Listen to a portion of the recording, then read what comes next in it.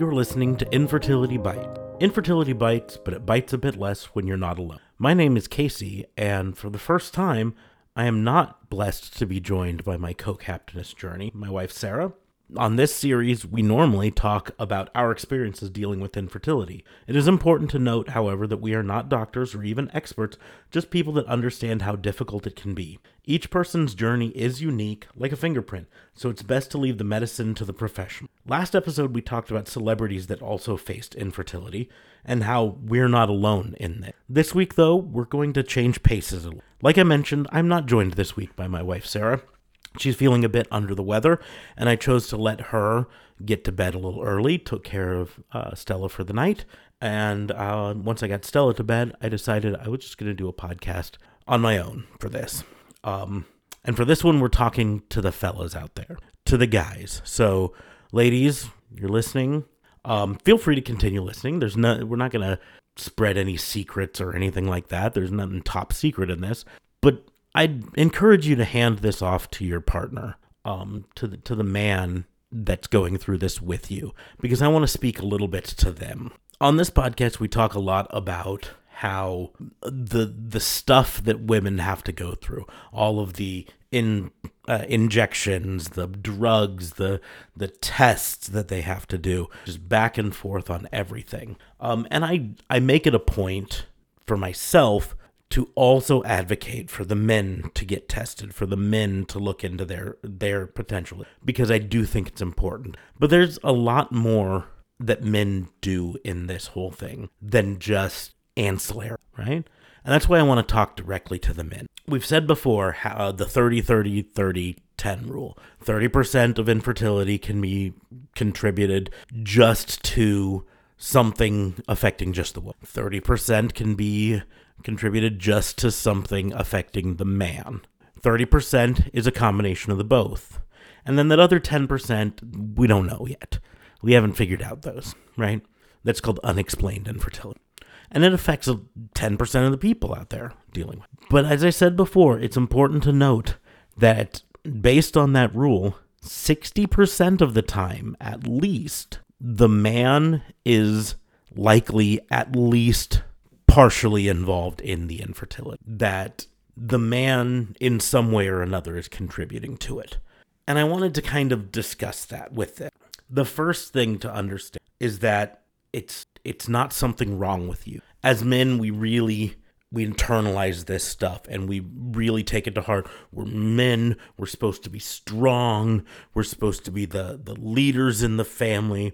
We can't show weakness.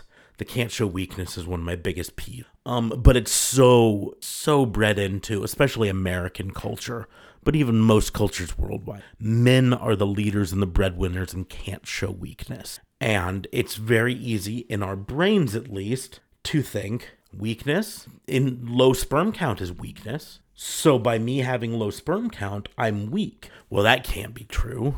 I'm not weak, I'm strong. And we have to realize this is not about strength. It's not about something being wrong with us, right? Infertility affects 1 in 8 couples in America. 1 out of every 8, that's almost 12%, right?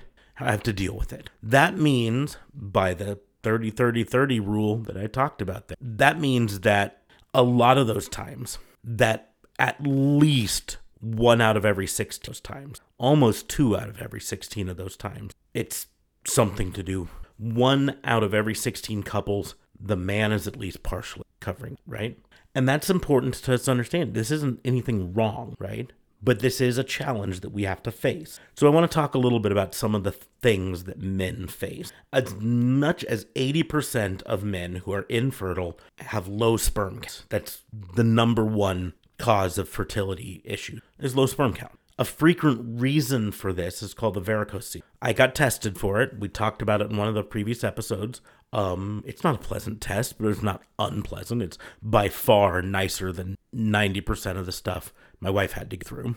But a varicocele, effectively, it's an enlarged vein in the testicle that can block the traveling of sperm, can affect the shape of the sperm or the amount of the sperm. And a lot of men have it. And a lot of men have it and it doesn't lead to fertility issues. They have it and everything's fine. But in some men, it's causing fertility issues. They're estimated to can occur in 35% of men tested. If the varicocele are particularly large, as they are in 3% of men, they might even cause a steady decline in fertility. Steady. So get tested, because there are things that you can do with them. There are surgeries that can fix them. There's a bunch of other treatments that can treat it. And it's something that you can get figured out and you can move on. And at the very least, knowing about it, right? You can develop other issues, though. A condition called retrograde ejaculation, where semen enters the bladder during orgasm instead of coming out. That can contribute. There's epididymitis. I stumbled over that. That's an actual blockage in the ducts that transport the sperm so that it just doesn't come out the urethra at all. These are conditions that you could be facing and not even know it, because everything for you is going to feel normal, right? So get tested. And these conditions can often be treated with surgery, right? Other things that can affect your risk: age. The older a man is, the more likely his sperm is to have DNA damage that doesn't make them as potent. And this is something that I thought about a lot, because I mentioned 8 years older than, so I worried that it was my age. And it might have been, because low sperm count was one of my issues. They said that women at every age are made painfully aware of their biological clocks, but every man in his 30s and up should be thinking about theirs. Doesn't mean that you can't have a very healthy child at 70. I've seen that. In Hollywood, it's happened multiple times, right? But it goes down, and it gets more and more likely for you to have problems. Other things, diet and lifestyle, right? Women are often told to get themselves pregnancy ready. I'm on Facebook groups, and I cannot tell you how many times I see a post on the group of someone who's like, I told my doctor I would lose 20 pounds or 30 pounds before we tried our next. But I basically never a man talk about it. And yes, I'm a larger guy, and so I can speak from experience. When we went in for all of my wife's checkups and all of that stuff, rarely ever even mentioned how maybe I could use to lose a few pounds. Maybe that would help us if I was. We focus on the woman and kind of overlook them. And we need to change that, right? Men are part of the whole thing. They've got to be part of the solution. So, working on maintaining a healthy, avoiding unhealthy. According to a 2019 study out of China, those who were classified as obese were about 1.5 times more likely to have a low C. Smoking and heavy drinking, maybe. Studies have shown that smokers are significantly more likely to have low sperm counts and sperm defects. They also found that consuming more than 25 alcohol drinks per week were linked with a much poorer sperm quality than those who had only 5 drinks. Diet might be just as important. A diet rich in fatty fish, grains, fruits, vegetables, healthy fats have been shown to be associated with better sperm quality. There's even evidence to suggest that tight undergarments causing heat, tighty-whities, boxer briefs, or even the Speedo types, right? That those can cause problems. A 2018 study found that men who wore boxer shorts had 25% higher sperm concentration than those who didn't. And so it's important, if you're struggling to conceive, get evaluated, get tested. It's so simple to do. You walk in at the same time, most of the places that are treating your wives can treat you, or at the very least can test you. And a good RE will do it. Our RE did. One of the first things she said was, we're also going to want to test you. And they tested me, and that's where they found, because we mentioned before, I got tested multiple times through doctors in our hometown of Kearney. Not fertility specialists, just doctors. Didn't know what they're looking for, apparently, because every time they would say things like, you're still low, but normal. You're low, normal. We don't think you're the problem. I got tested here at a fertility specialist, and they were like, yep, you're part of the problem. And so like that, we were able to start working on a solution. Get tested.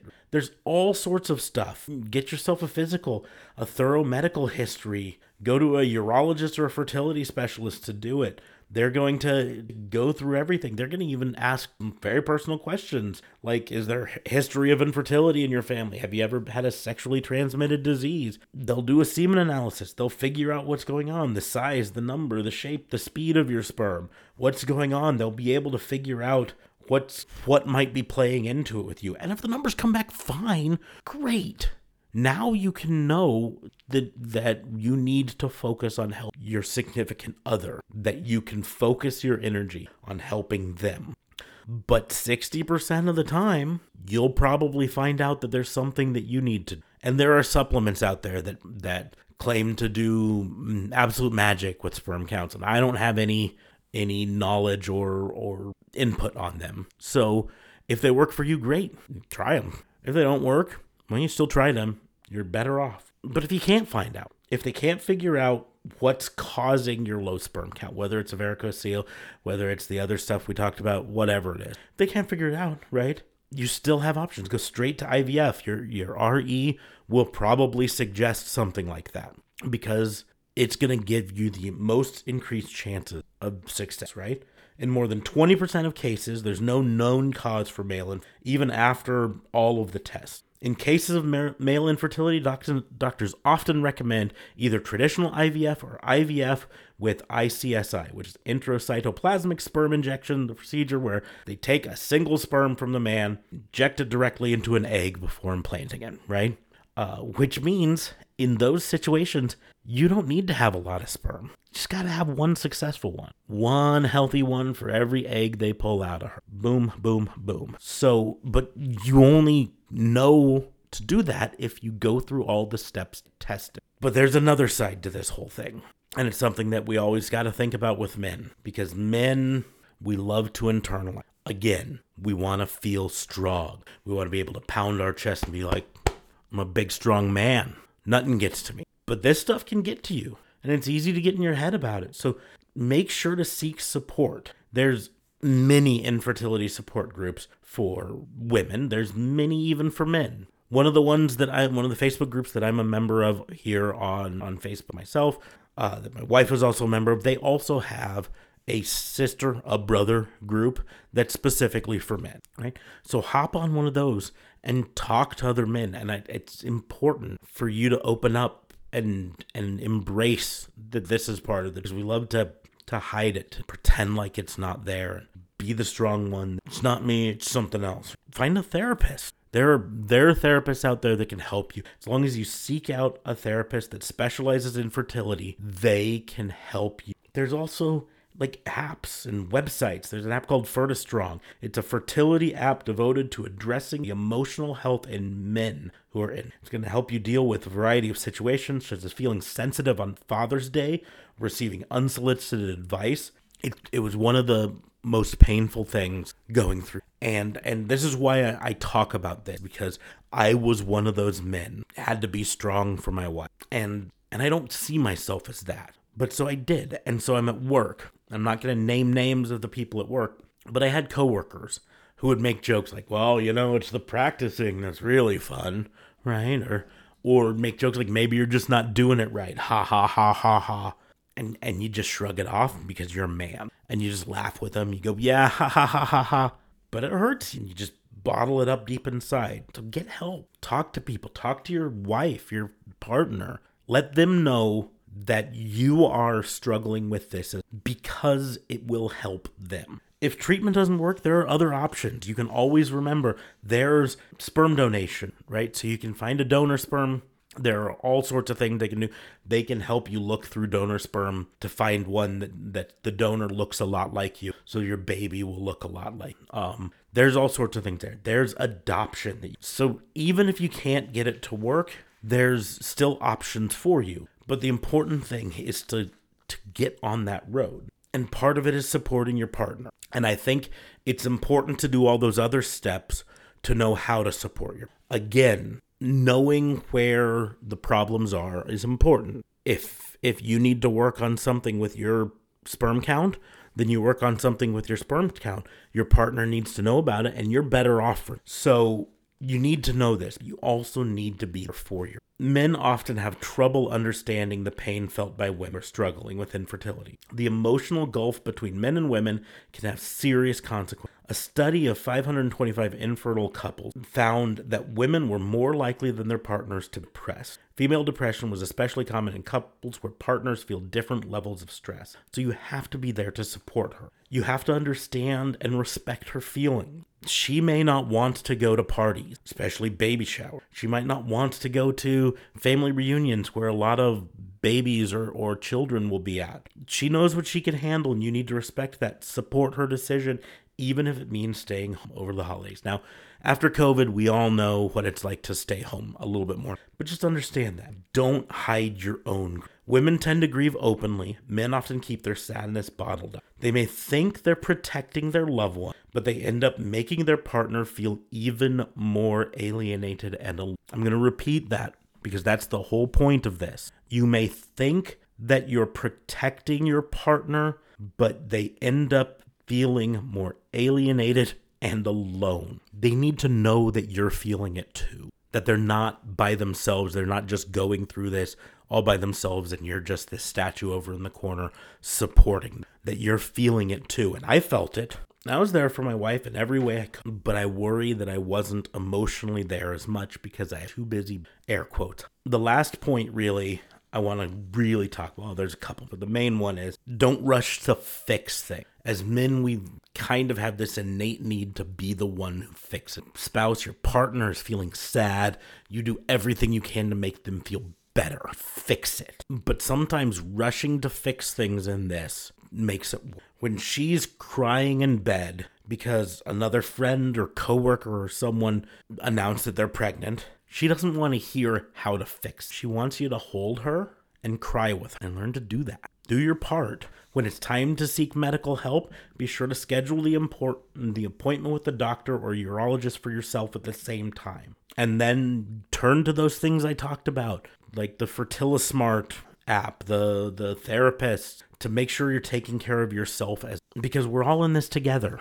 Everyone listening to this podcast, everyone on those infertility support groups I talk about, 1 out of every 8 couples in America is dealing with. We're all in this together. Like our last episode talked about, we're not alone. There are people, every walk of life, and we're all in it together. Be in and understand you're going to feel things. You're going to feel sad. You're going to feel alone sometimes. And embrace it and front it and do what you need to help work through it. Don't just hide it and shove it in a box because we're all in this together. And by facing it, that's how we... So join support group on Facebook or TikTok or whatever and talk about it and open up to your friends and family and start that GoFundMe and be public about it or start up an Etsy store where you hand carved ducks and sell them to help raise money for it or whatever's your thing. Do it, but be open about it and understand that you have to be open about it and you have to embrace it and you have to work through it. That just locking it up in a little box and tucking it away inside you is not going to help you. It's not going to help your partner. We're all here for each other. I'm going to go ahead and put the links to the articles that I used for the statistics in this episode in the doobly-doos for this episode. Make sure to check out the show notes if you want to read more about them. You can also just hop on the Google machine and search for infertility support. And women listening, I hope you learned and understand a little bit more about what your spouses, your partners. I don't want to put any more weight on your shoulder because you're going through, but do understand that they're going through a lot too, and they might not even be showing. But that's going to bring us to the end of this. I hope I reached some men out there to help them in their particular journey through infertility. I hope some of the women listening understand what their men are going a little bit more. I've said before, this show only really works when listeners submit their stories. We're in a little bit of a drought. I think COVID hit hard, and I think a lot of people had to put off their fertility treatments, and so we haven't got a lot of submitted stories. If you are in the infertility journey and you are ready to share your story, there's going to be a link in the show notes. There's going to be a link on our Facebook page or our Twitter, and you can go there And it's just a simple Google form. You can fill it out and tell us where you are in your journey. What's been working, what hasn't been working, all your successes and all your failures, all your setbacks, right? And if you're still in the journey, tell us what's going on for you right now and let us be some emotional support. And if you need help, you've got a GoFundMe or an Etsy store or something, let us know. We'll put it in the notes there as well. We want to help you out. We want to share we want to help relieve this burden and get out there, because we know that for us, when we started sharing our stories, when the burden came off of, we started to be able to embrace the journey. So head on over to that, fill out the Google form. We're working on, eventually we're going to be able to some live interviews. Eventually we're probably going to even do some live streams on Facebook and YouTube. Hopefully that's coming up. If you are enjoying our show, make sure to leave a review on whatever platform you listen to it. Click the 5 stars or the thumbs up or whatever. That really helps other people find the show. Some positive views there. And if you're comfortable sharing this on your social media, whether it's this episode or one of our previous episodes, or just a link, all of the episodes, that helps us out more than you could know. So do that. But for now, we're going to wrap up things for this week. I always say, may your dreams of tiny feet be answered soon. Thanks for listening, as always. A little scientific miracle, Stella is going to send us off with love and kiss. I love you. Hello. Hello. Bye-bye. Bye-bye.